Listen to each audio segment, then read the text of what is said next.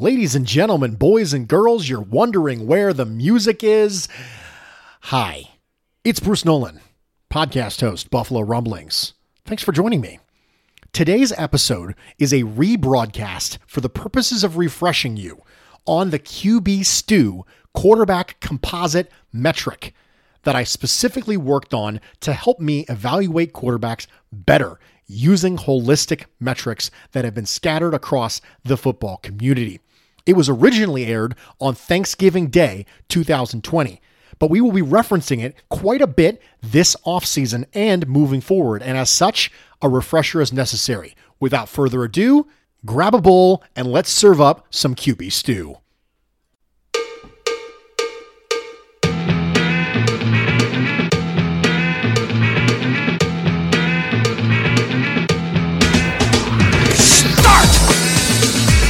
You can call me Bruce.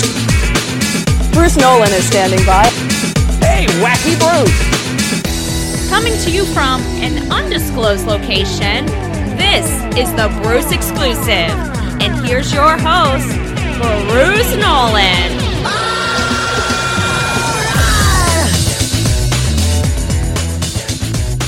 Ladies and gentlemen, boys and girls, children of all ages, welcome to another edition of the Bruce Exclusive, a Buffalo Rumblings podcast. I'm your host, Bruce Nolan. You can find me on Twitter and Instagram at Bruce Exclusive. Welcome back. Welcome back to a very, very special edition of the Bruce Exclusive. If you are listening to this the day that the pod drops, it is Thanksgiving Day 2020. And today is a time where we reflect on the things that we are thankful for. And so we're going to have a little section of this pod at the very beginning where I will reflect on the things that I am grateful for. And then we will get into something I'm very excited about. I have been working on a project for a very, very long time in the attempts to better measure quarterback play, recognizing that there are many different holistic metrics out there that are intended to govern our opinions on how well a quarterback is playing overall. This is one of those pods that actually has only a slight bit to do with the actual Buffalo Bills. This past offseason, I did a line of podcasts, a podcast series on football myths. This upcoming year, I have a different plan for off-season podcast series. And I've said before that really I'm a football fan who just happens to have a rooting interest in the Buffalo Bills. And this is going to be a pod like that. And so we are going to talk about football and we're going to talk about quarterbacks. But before we do that, I would like to say that this Thanksgiving, one of the things I am thankful for is I'm thankful for you. I'm thankful that you click on this podcast every week. Thousands of you do it. And you listen to this podcast and you interact with me on social media and you write reviews and you take time out of your day and you utilize what precious resources you have. Your time, your energy, your entertainment on me. And that is an extremely humbling thing. And I am thankful that you have given me this platform. You have accepted me. I'm kind of a weirdo, guys. I'm socially awkward and I use a pseudonym and I have all these funny takes. But you have embraced me and you have accepted me. And it is very special to me, the relationship that I have with the listeners of this podcast. And I am very, very grateful. So thank you. And I'm thankful for you. As you're sitting down to your Thanksgiving meal and you are maybe sitting down to some leftovers, or you're listening to this pod and it's way later and it's not Thanksgiving at all, just know that the vast majority of Thanksgiving food sides are complete garbage. Just know that I needed you to know that my hot take for the week has already been explained on social media, but I wanted you to know that green bean casserole is lousy, cranberry sauce is gross, and the vast majority of side dishes that are associated with this are things you have been brainwashed into liking. And you know how I know that? Because you only eat them at Thanksgiving. And if they were really that good, you'd make them year round. But they're not, and it's really a tradition and really has nothing to do with the quality of the food. So when you're diving into your Uncle Ned's famous 13-layer salad, 12 layers of which are mayonnaise, and the unholy abomination that it is, just remember that Uncle Bruce, crazy Uncle Bruce, has a hot take about your Thanksgiving food. With that out of the way, we are going to approach this question. How do we best measure quarterbacks metrically? We understand that there are lots of different ways to do it. And the fact of the matter is that for the vast majority of people, the correct answer to this question is whatever reinforces my argument. Whichever one currently supports my social media argument I am in right now, or something with my buddies, is the one that I'm going to use. And I recognize that Bills fans specifically sometimes associate analytics and advanced metrics with Pro Football Focus. Bills fans associate Pro Football Focus with Josh Allen hatred. Therefore, by the transitive property, Bills fans associate analytics and advanced metrics with Josh Allen hatred. But I am not here for that today. I understand that advanced metrics cannot tell you everything. But my argument today is going to be that if you recognize the strengths and weaknesses of each individual advanced metric, holistic advanced metric, and you properly pair them and curate them together into a composite, you can get a pretty good idea for how a quarterback is playing. Now let's start with this. Wins are not a quarterback stat. If you think wins are a quarterback stat, and that is the only method by which you should judge quarterbacks, now would be a good time for you to turn off this podcast. Because the rest of this is probably not for you. If you think the only judge for how a quarterback is playing is the win or the loss, then nothing I'm going to say from here on in will provide you any value, and I hopefully will see you on the next one. But the only way possible to find a metric that is worse to evaluate a quarterback than wins is starts. Starts are the only thing that's worse than that. Starts are the only metric that provides you less context for how a quarterback played than wins. I think we can do better. And the cracks you have in any armor of a metric-based argument, they start to reveal themselves when we recognize that all metrics are inherently flawed. And I'll give you a great spectrum. Raw metrics like passing yards, completion percentage, they lack context. But guess what is necessary to provide context? Human beings. And then when you introduce human beings to give you the context that you crave, it brings with it the possibility of bias and human error. Well, Bruce, we could use a raw ratio, yards per attempt. Sure, that makes us feel better, but it still doesn't provide the context that comes from things like drops and average depth of target. In addition, you are now cutting off a volume component where if someone has 5 passes and averages 8 yards attempt, they are not nearly as valuable as someone who had 30 passes and averaged 8 yards attempt. So you're getting an efficiency associated with adding a raw ratio to it, yards per something. Interception percentage, touchdown percentage. You're getting that denominator that's important. But then you're losing out on other things that raw statistics provide you. Well, Bruce, we could go farther, use mathematical formulas like passer rating or average net yards per attempt. Those formulas were created by human beings, folks, and they have weights in them.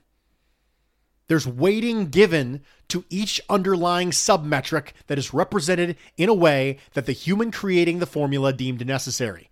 You have again added human involvement.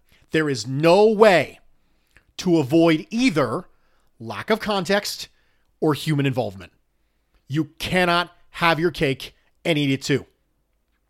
It's not possible because the things that are necessary to provide the context were created by a human or weighted by a human or evaluated by a human or marked by a human.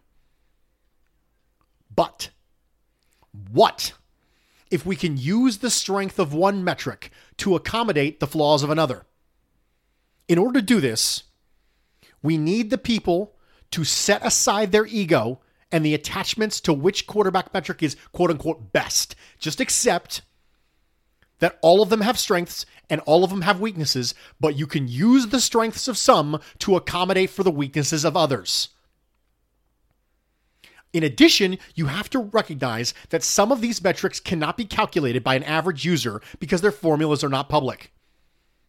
I understand this adds a cloak and dagger connotation to this process.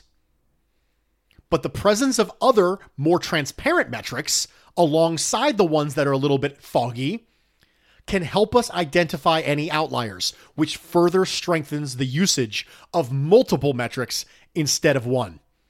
What if we didn't use one? What if we used an amalgamation instead? Before we go any deeper, please note that by the time you're listening to this podcast, you very well may have read the outline for this podcast, which occurred in an article that I wrote, which is 3,810 words long on BuffaloRumblings.com. It is the longest article I have ever written. It is my thesis project that I have been working on. I hope that you will go back and read it. It is very, very similar to this podcast because that is the outline I am using when talking about this right now. I mentioned the word holistic metric earlier. Let's define that real fast. We are only going to use holistic metrics for the purposes of this exercise. We are going to create an amalgamation using holistic metrics. What is a holistic metric? A holistic metric, defined for the purposes of this discussion, is one that was designed by its creator to be broad and encompass a large portion or the entirety of a quarterback's play for a given game, season, or career. They typically take many factors into account and are intended to be wide-ranging.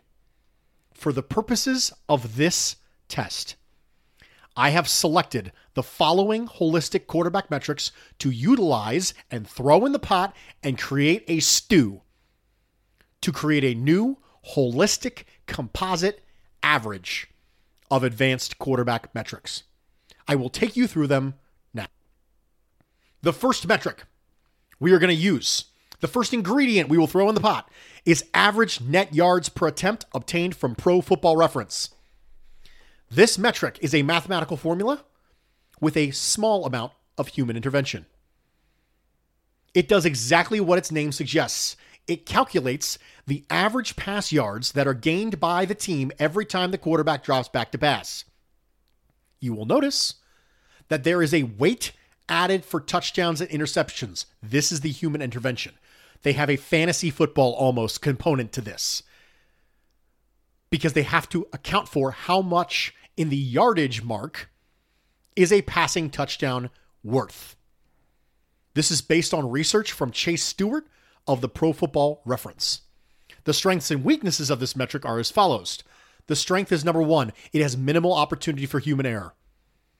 The only human involvement in this is the weighting associated with injecting a yard calculation for touchdowns and a yard penalty for interceptions. That's it. There is no other human involvement. The weaknesses are very similar to a lot of other metrics. This one does not entirely isolate the play of the quarterback at the micro level. If a quarterback delivers a good pass and it gets dropped, it is still a negative in this metric. The larger the sample size, the more it washes out, obviously, but game by game, it still needs to be recognized. Also, this metric does not account for quarterback contributions in the run game. Well, what can we do about that, Bruce? Let's throw something else in the pot. Another metric that we are going to throw in the pot. expected points added per play. You will hear this referred to as EPA per play. It is obtained from ESPN.com. It's actually one of the easier metrics to explain. When a team has the ball on a specific yard line and a certain down and distance with a certain amount of clock remaining, there are thousands of examples of that exact same down, distance, time trifecta occurring. These thousands of examples taken together can give you an average of how many points it would be expected that the team would score on that drive alone. Once a play is completed, there will be a brand new set of numbers, a new down, a new distance, a new time, and as such, there will be a new expected points total for that drive. Whatever the difference is between the starting expected points for that drive and the ending expected points for that drive is EPA. Let's discuss strengths and weaknesses of the metric. Strength.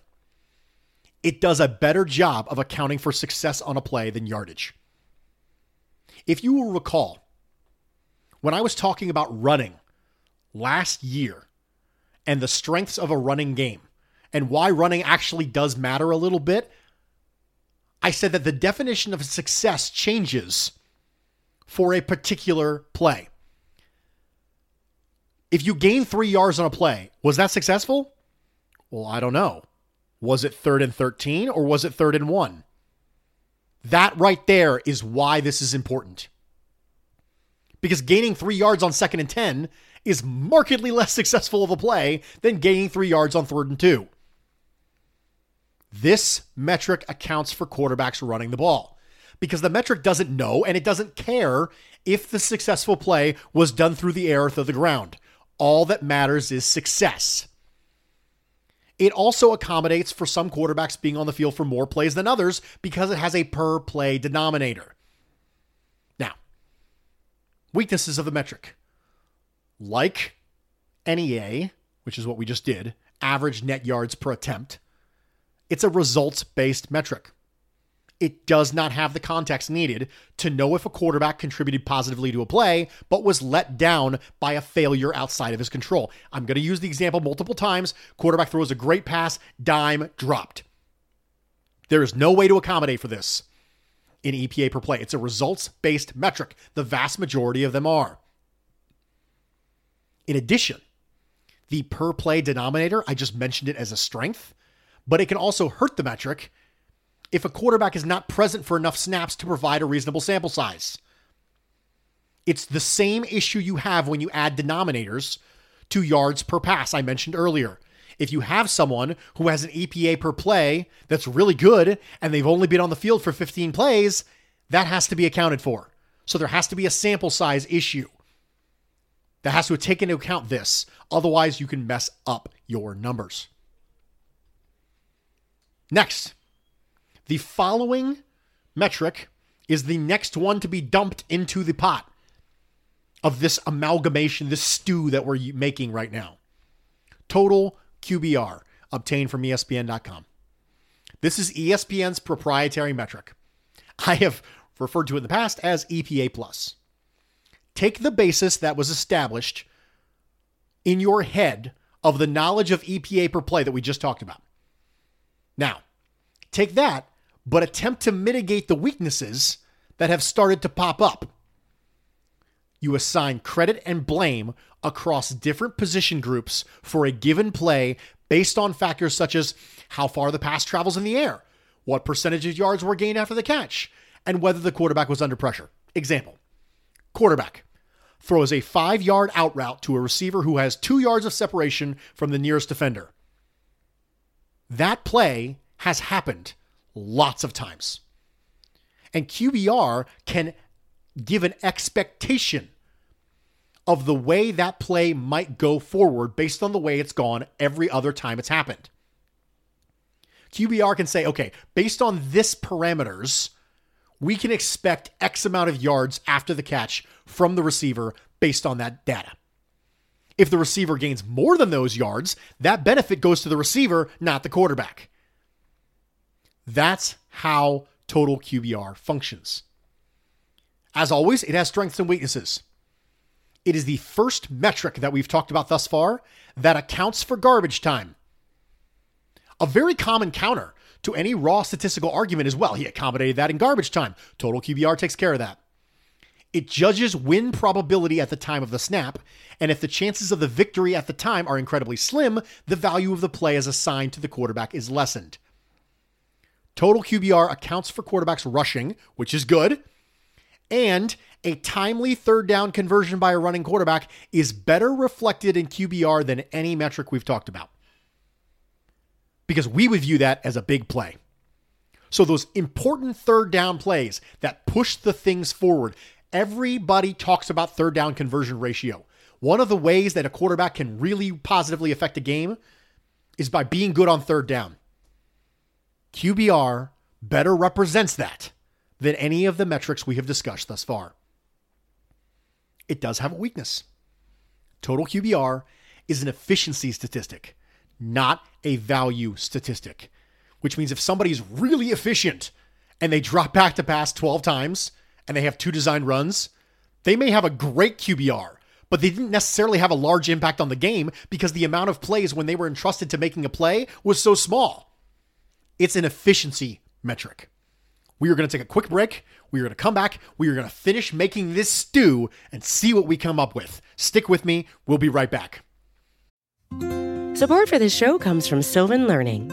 As a parent, you want your child to have every opportunity, but giving them the tools they need to tackle every challenge, that takes a team. Now more than ever, educational support tailored exactly to what your child needs can make all the difference. That's why parents have trusted Sylvan Learning for 45 years as the ultimate teammate in their child's educational journey, instilling in them a love for learning and a passion for reaching the next level. And Sylvan's Insight Assessment can identify gaps in learning and areas that could be of concern for your child. It's a 360-degree view into your child's learning that you can't find anywhere else, and helps ensure that your child didn't miss something in school that might put them at a disadvantage in the future. And right now, it's the best price of the year at $29. Go to sylvan29.com to learn more and get your child's assessment for only $29. That's SYLVAN 29.com. Welcome back, everybody, and thank you for joining me for this edition of the Bruce Exclusive, a Buffalo Rumblings podcast. I'm your host, Bruce Nolan. You can find me on Twitter and Instagram at Bruce Exclusive. Welcome back. We are in the middle of making a stew, and hopefully it tastes like something delicious on the back end, because we are throwing a bunch of ingredients into this stew, and the ingredients are quarterback holistic metrics. Thus far, we have added average net yards per attempt obtained from Pro Football Reference. We have added expected points added per play obtained from ESPN.com, and we have added total QBR obtained from ESPN.com, but we're not done. The oldie, the goodie, the classic is getting added next. Passer rating. I obtained this from Pro Football Reference. Passer rating has been around for a long time. It is the OG of holistic quarterback metrics. It was adopted by the NFL in 1973 and is still used today. Just like average net yards per attempt, it is a weighted formula. So the human involvement in a weighted formula is determining weight. That's how humans are involved in this. They take a group of raw statistics, they assign each bucket of them weight based on what they think is most important, and that is a weighted formula. A human being doesn't intercede in this metric every time it's run. They interceded one time when it was created and then never again. In this case, the scale goes from 0 to 158.3 on passer rating. I am not going to read you the formula. I know what it is. I put it in the Buffalo Rumblings article. The piece is called Opinion, a Quarterback Metric Amalgamation for Your Consideration. Go read it. I am not going to read you the formula for passer rating because, quite frankly, this is already a podcast about metrics and I really don't want to put you to sleep. But the important thing to take away is that the raw ratios that are used to make up passer rating completions per attempt, yards per attempt, touchdowns per attempt, and interceptions per attempt are each applied a weight based on the perceived value of the creators back in the 1970s. Pete Rozelle was the NFL commissioner. He actually went to them and say, hey, dude, can you help me develop a better system for measuring quarterbacks? Passer rating, like everything else, has strengths and weaknesses. The strength is, of course, what I've already talked about. The only human involvement in passer rating is the human decision on the weighting of individual raw ratios. In addition, there is another strength.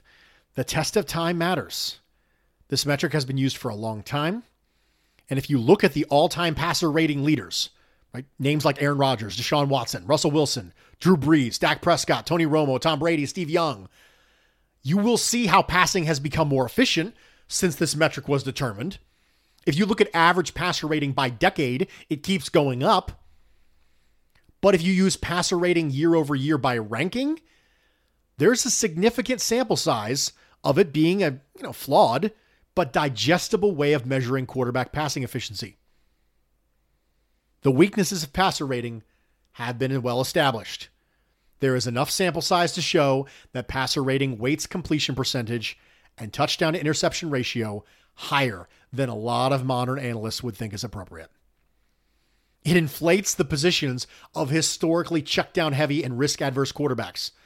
Derek Carr historically, Chad Pennington. In addition, zero accountability here for running quarterbacks. It's not weighted for garbage time. And again, it does not account for a great pass drop by a receiver. It also does not recognize that the quarterback has a role in taking sacks. Sacks are partially a quarterback trait. Strengths, weaknesses. But wait, there's more. Defense adjusted value over average, otherwise known as DVOA, is making its entrance into the stew pot. It is the least transparent metric on this list, but oddly enough, probably the easiest to explain. DVOA measures success in a team's efficiency by comparing success on every single play to a league average based on situation and opponent. I have linked an article in the Buffalo Rumblings column to Football Outsiders that explains DVOA in detail, but I'm going to attempt to summarize. Imagine, if you will, the offspring of a trio union of EPA per play, success rate, and average net yards per attempt. And you'll start to realize and understand where DVOA fits. Success is determined by whether or not a play on first down gains 45% of the needed yards for a first down. If a play on second down gains 60% of the needed yards, that's a success. If a play on third and fourth down gains the yard to gain, it's a success. This is the first time that we have had a metric that has human decision-making based on a predetermined definition of success. A successful play is assigned success points behind the scenes, with big plays assigned differing amounts of points based on other things. This is where the second part of human weighting comes in, much like the human weighting decisions with passer rating and NEA. The plays in the red zone are applied additional weight, and turnovers and penalties carry with them negative implications on the metric as well. After you're done, you have a success value for each play. And then that's compared to all other teams who ran a play in that same environment to determine whether your team did better or worse with that play than every other team. Then that success and failure relative to league average is then weighted against the defense the team is facing, specifically how other offenses have performed against that defense in that exact situation. 3rd and 10 against the Buccaneers. How did your team do? Did they succeed or fail based on the definition? And did other teams succeed or fail? Does your team succeed or fail more or less than everyone else? That's where DVOA comes from. The final step is to normalize those ratings so that average is 0. Positive plays for the offense will show up above 0, and positive play for the defense will show up below 0. Strengths, weaknesses. DVOA strength, there's a great deal of human involvement in DVOA, but it all occurs prior to the metric being run. No one's fiddling with these numbers on the back end because of implicit bias, unless you think there's bias in math. Despite what fans may tell you, no one is messing with DVOA after the fact because they hate your team. It also attempts to incorporate an extremely large number of variables. It is a wide net. It is more ambitious in its scope than any metric we have talked about thus far on the list. In addition, it is the only metric we've talked about that accounts for the defense being played against, which adds a valuable check to our rapidly expanding composite. So, a couple arguments that people come back at. Well, it was garbage time. Got that accounted for with QBR. Well, it was against a bad defense. Got that accounted for. DVOA. In addition, this metric has weights built in for playing from behind or with a lead in fourth quarter, again helping the garbage time metric, and also games played indoors versus outdoors, which again further adds to the breadth of the value. A lot of the things that you use as excuses in arguments have been accounted for thus far in our stew that we're creating. But it's got weaknesses. The first one is that any metric that incorporates a success rate carries with it the idea that there are situations in a game where the definition of success does not revolve around only gaining the maximum number of yards. Chief among them, plays that are designed to kill clock. Also, because this metric counts defensive pass interference as a pass play, a quarterback who makes an ill-advised throw into good coverage and then they're bailed out by a super aggressive cornerback or a flag-happy official, it doesn't reflect on the quarterback the way it should. DVOA attempts to rectify a lot of issues, but ultimately it's still a results-based metric, and it carries with it the weaknesses associated with that. Pro Football Focus grade. I can literally hear your groans from here. I don't hate Pro Football Focus grade. I don't hate any of these metrics. I recognize their strengths and their weaknesses, and that's what we're going to do. I have mentioned multiple times that a well-placed throw from Josh Allen that is dropped by the receiver is not accounted for in any of these metrics. Guess which metric will give Josh Allen credit for that throw where no one else will? PFF grade. I mentioned in the opening that human context added to metrics adds the possibility of human error and human bias. If we only use PFF grade in a vacuum to measure, we are obtaining that context, great.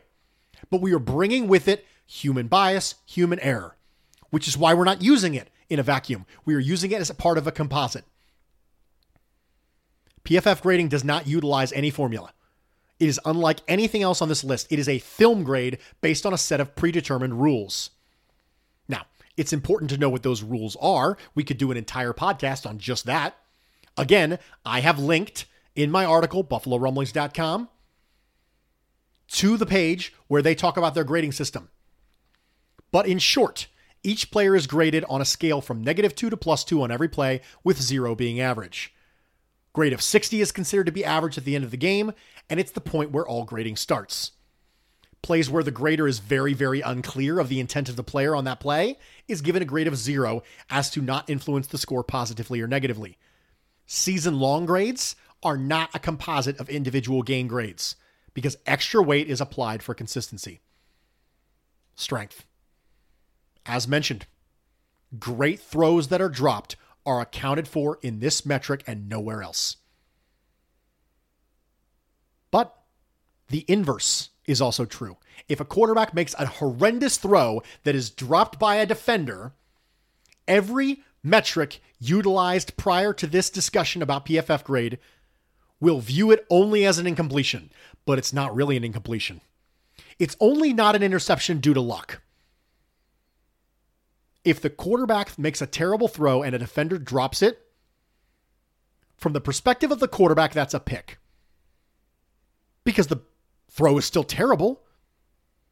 The throw is just as bad as it was if the defender had better hands. If the receiver has a ball placed right in his hands on a drag route, the play will be graded more positively than if the ball is crazy high and inside, requiring him to make an acrobatic catch. This is the main value of utilizing the PFF grade as part of this composite.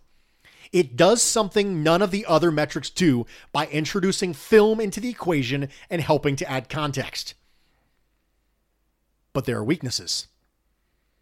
PFF grades are not entirely devoid of results-based influences, lest you be confused. The context and gravity of the play still influences the grade because a human being is doing it. In PFF's grading scale, the example used for a -2 play, which is the lowest possible grade, is, quote, 2009 NFC Championship game, tie game, field goal range, Favre throws across his body for an interception, end quote. If this throw occurs in the third quarter, when Favre's team is driving and they're up by 7, the play might get a -1.5 instead of a -2 because the gravity of the moment is affecting the grade, even though the effect on the game in totality might be identical. In addition, the subjective grading aspect adds a what should the player have done to all the quarterback plays, and there's volatility in that. I'll give you a great example. Say the quarterback's throw is altered because the receiver's leverage or coverage during the play. The receiver might not be on the same page with the quarterback. We have seen this as Bills fans. We saw it on the Stephon Diggs, Josh Allen interception along the right sideline just a couple weeks ago. Comes out it's a miscommunication. How do I know that Pro Football Focus is grading it correctly? Miscommunications happen all the time. The receiver reads the coverage one way, the quarterback reads it a different way. It is very, very hard to tell whose fault that is. It appears like it's an off-target pass. Was it really? So I'm getting the context that I desperately need, that none of the other metrics give me. But I am introducing the concept of human error.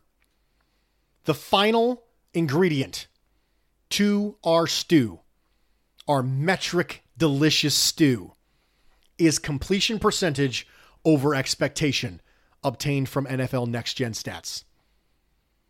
We had a discussion earlier about EPA per play. That will help you understand CPOE. When a quarterback throws a 15-yard dig route to a receiver with 3 yards of separation from the nearest defender and 2 yards of separation between the quarterback and the nearest pass rusher, that play has happened lots of times before in the NFL. That exact framework is not unique. And we know from all of that previous data whether or not each one of those plays ended in completion or not. Using that mass quantity of data will give us an expected completion percentage based on that particular throw situation. There are 10 different in-play factors that are utilized to determine this. And then the quarterback being measured can have his actual completion percentage cross-referenced against the completion percentage that would be expected based on the types of throws they were making, and it generates CPOE, completion percentage over expectation. Strengths. CPOE accounts for depth of target, receiver separation, and pressure, and the effects they have on the quarterback's basic ability to complete passage. But Bruce, his receivers weren't getting a separation. Accounted for. Well, he throws the ball way down the field. Accounted for. Well, he was under pressure. Accounted for. If you'll notice, one of the things we are doing when we create this metric stew is I am trying to check the box for all the things out there that are common arguments against using raw statistics to measure a quarterback. Because we know that those raw statistics have flaws, and I'm accounting for each one of those things somewhere in this stew. It's like checking off boxes for flavor profiles. I want a little sweet, I want a little spicy, I want a little bit of this. It's the same thing. There's a reason I'm using the stew metaphor. CPOE strengths? We already talked about it. High or low completion percentage is really heavily influenced by depth of target and offensive system. Well, he's captain checkdown. Of course he's going to have that. This will account for that. All the people who hated when people used Josh Allen's completion percentage should love this because it helps to provide context. It has weaknesses, though. It's the least holistic metric on this list. It doesn't account for a ton of different items. Quarterback running, sacks, bad passes that are caught, good passes that are dropped. A lot of things that are included in previous metrics aren't accounted for here. We are using it specifically to cross off specific boxes. And we understand going into this that this is the least holistic metric, but it's utilized for a very specialized purpose. As you can see, every single one of these metrics carries with it strengths and weaknesses. And there isn't a one metric that can perfectly evaluate the play of a quarterback. Doesn't matter if it's a game, a season, a career, it doesn't matter. You cannot use one of them. Because I just went through all the strengths and weaknesses. The correct takeaway isn't, Bruce, none of them matter. The correct takeaway is we should be using more than one. And that's the argument of this podcast. Use multiples. I have picked the ones, specifically I did, to curate this stew to get good taste. The final step after you go through and get rankings for the quarterback for each one of these spots. What place are they in for DVOA? What place are they in for PFF grade? What place are they in for EPA per play? What place are they in for CPOE? Get all of those and then get a composite average. The final product for Josh Allen, for example, looks like this. Before the games happened on Sunday, Josh Allen was ranked 9th in NEA, 5th in QBR, 8th in passer rating, 7th in DVOA, 7th in PFF grade, 10th in CPOE, 4th in EPA per play. That is a holistic composite ranking of 7.14. A reminder, the lower that number is, the better. You don't want it to be 32. You're probably the worst quarterback in the league. If I told you, just eye test, Josh Allen was a top 10 quarterback, would you believe me this year? You should. He's played like a top 10 quarterback. This composite average says he is the 7th, roughly, best quarterback in the league. But it kind of tells a story. We can see that CPOA weights Allen the lowest. He's 10th in that metric. Because we know CPOA does not account for quarterback rushing. Josh Allen is a timely rusher. So again, you can kind of understand that there's a story being told because now we know what these metrics do well and what they don't. The information we just learned, the entirety of this podcast, I spent that time specifically so you would know how to read this. We know now why the metrics are averaged out the way they are. We also know that EPA per play, DVOA, QBR, PFF grade, these will all account for quarterback rushing, which are helping to offset the flaw in CPOE. Let's look at Deshaun Watson. Before this past Sunday's game, Deshaun Watson was 5th in average net yards per attempt, 16th in QBR, 6th in passer rating, 6th is DVOA rank, 5th in PFF grade, 12th in CPOE, and 14th in EPA per play, for a holistic composite average of 9.14. If you look at these metrics, which ones are low? The QBR, the EPA per play, 16th and 14th. Do you remember what we talked about with QBR and EPA per play? They're really kind of team metrics because they're primarily success-based on the play. So help me out here. If you're 5th in average net yards per attempt, and you're 5th in PFF grade, and you're 6th in DVOA, and you're 6th in passer rating, but your QBR is lower, what does that tell you? Deshaun Watson is a good quarterback who's being let down by a lesser team right now. That's the story that's told by this if you know what to look for in the metrics. Each one of these, I have embedded in the article, they have a spider graph or a radar graph, depending on who you ask, embedded in them. I specifically designed it so that in scenarios like this, it would look like a teardrop. Because math is funny, that's why. So Deshaun Watson's spider/radar graph looks like a teardrop because Deshaun Watson is playing well and being let down by his team. Let's look at it one more person. Let's look at Aaron Rodgers. His average net yards per attempt rank is second. His QBR is second. His passer rating is first. His DVOA is second. His PFF grade is first. His CPOE ranked is 11th. And his EPA per play rank is second. That's an MVP caliber season, folks. That's what that looks like. Well, hold on, Bruce. You said CPOE was 11th. Aaron Rodgers is a player who consistently makes good throws, but not necessarily improbable ones. The number one player in CPOE is Russell Wilson, for context. So if I told you Josh Allen was performing like a top 8 quarterback in the NFL, would you believe me? You should. What if I said Aaron Rodgers was top 3? Yeah, sure. Deshaun Watson top 10? Yeah, that tracks. Aaron Rodgers' holistic composite average is 3. Deshaun Watson's is 9.14.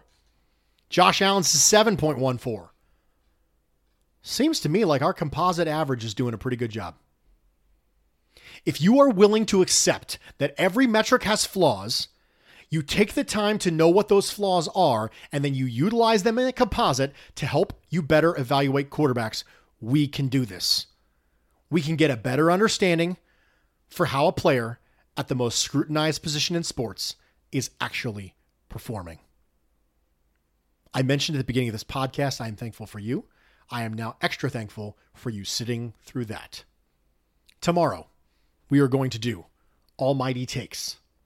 If you have not emailed them to me, it's probably too late, to be honest. I probably already recorded tomorrow's. But make sure you always email me. I am BruceAlmighty@yahoo.com with your Almighty Takes. For the next game, we will go through them. We will do Crumbling the Cookies for the Los Angeles Chargers. And until next time, that's the way the cookie crumbles. I'm Bruce Nolan, Buffalo.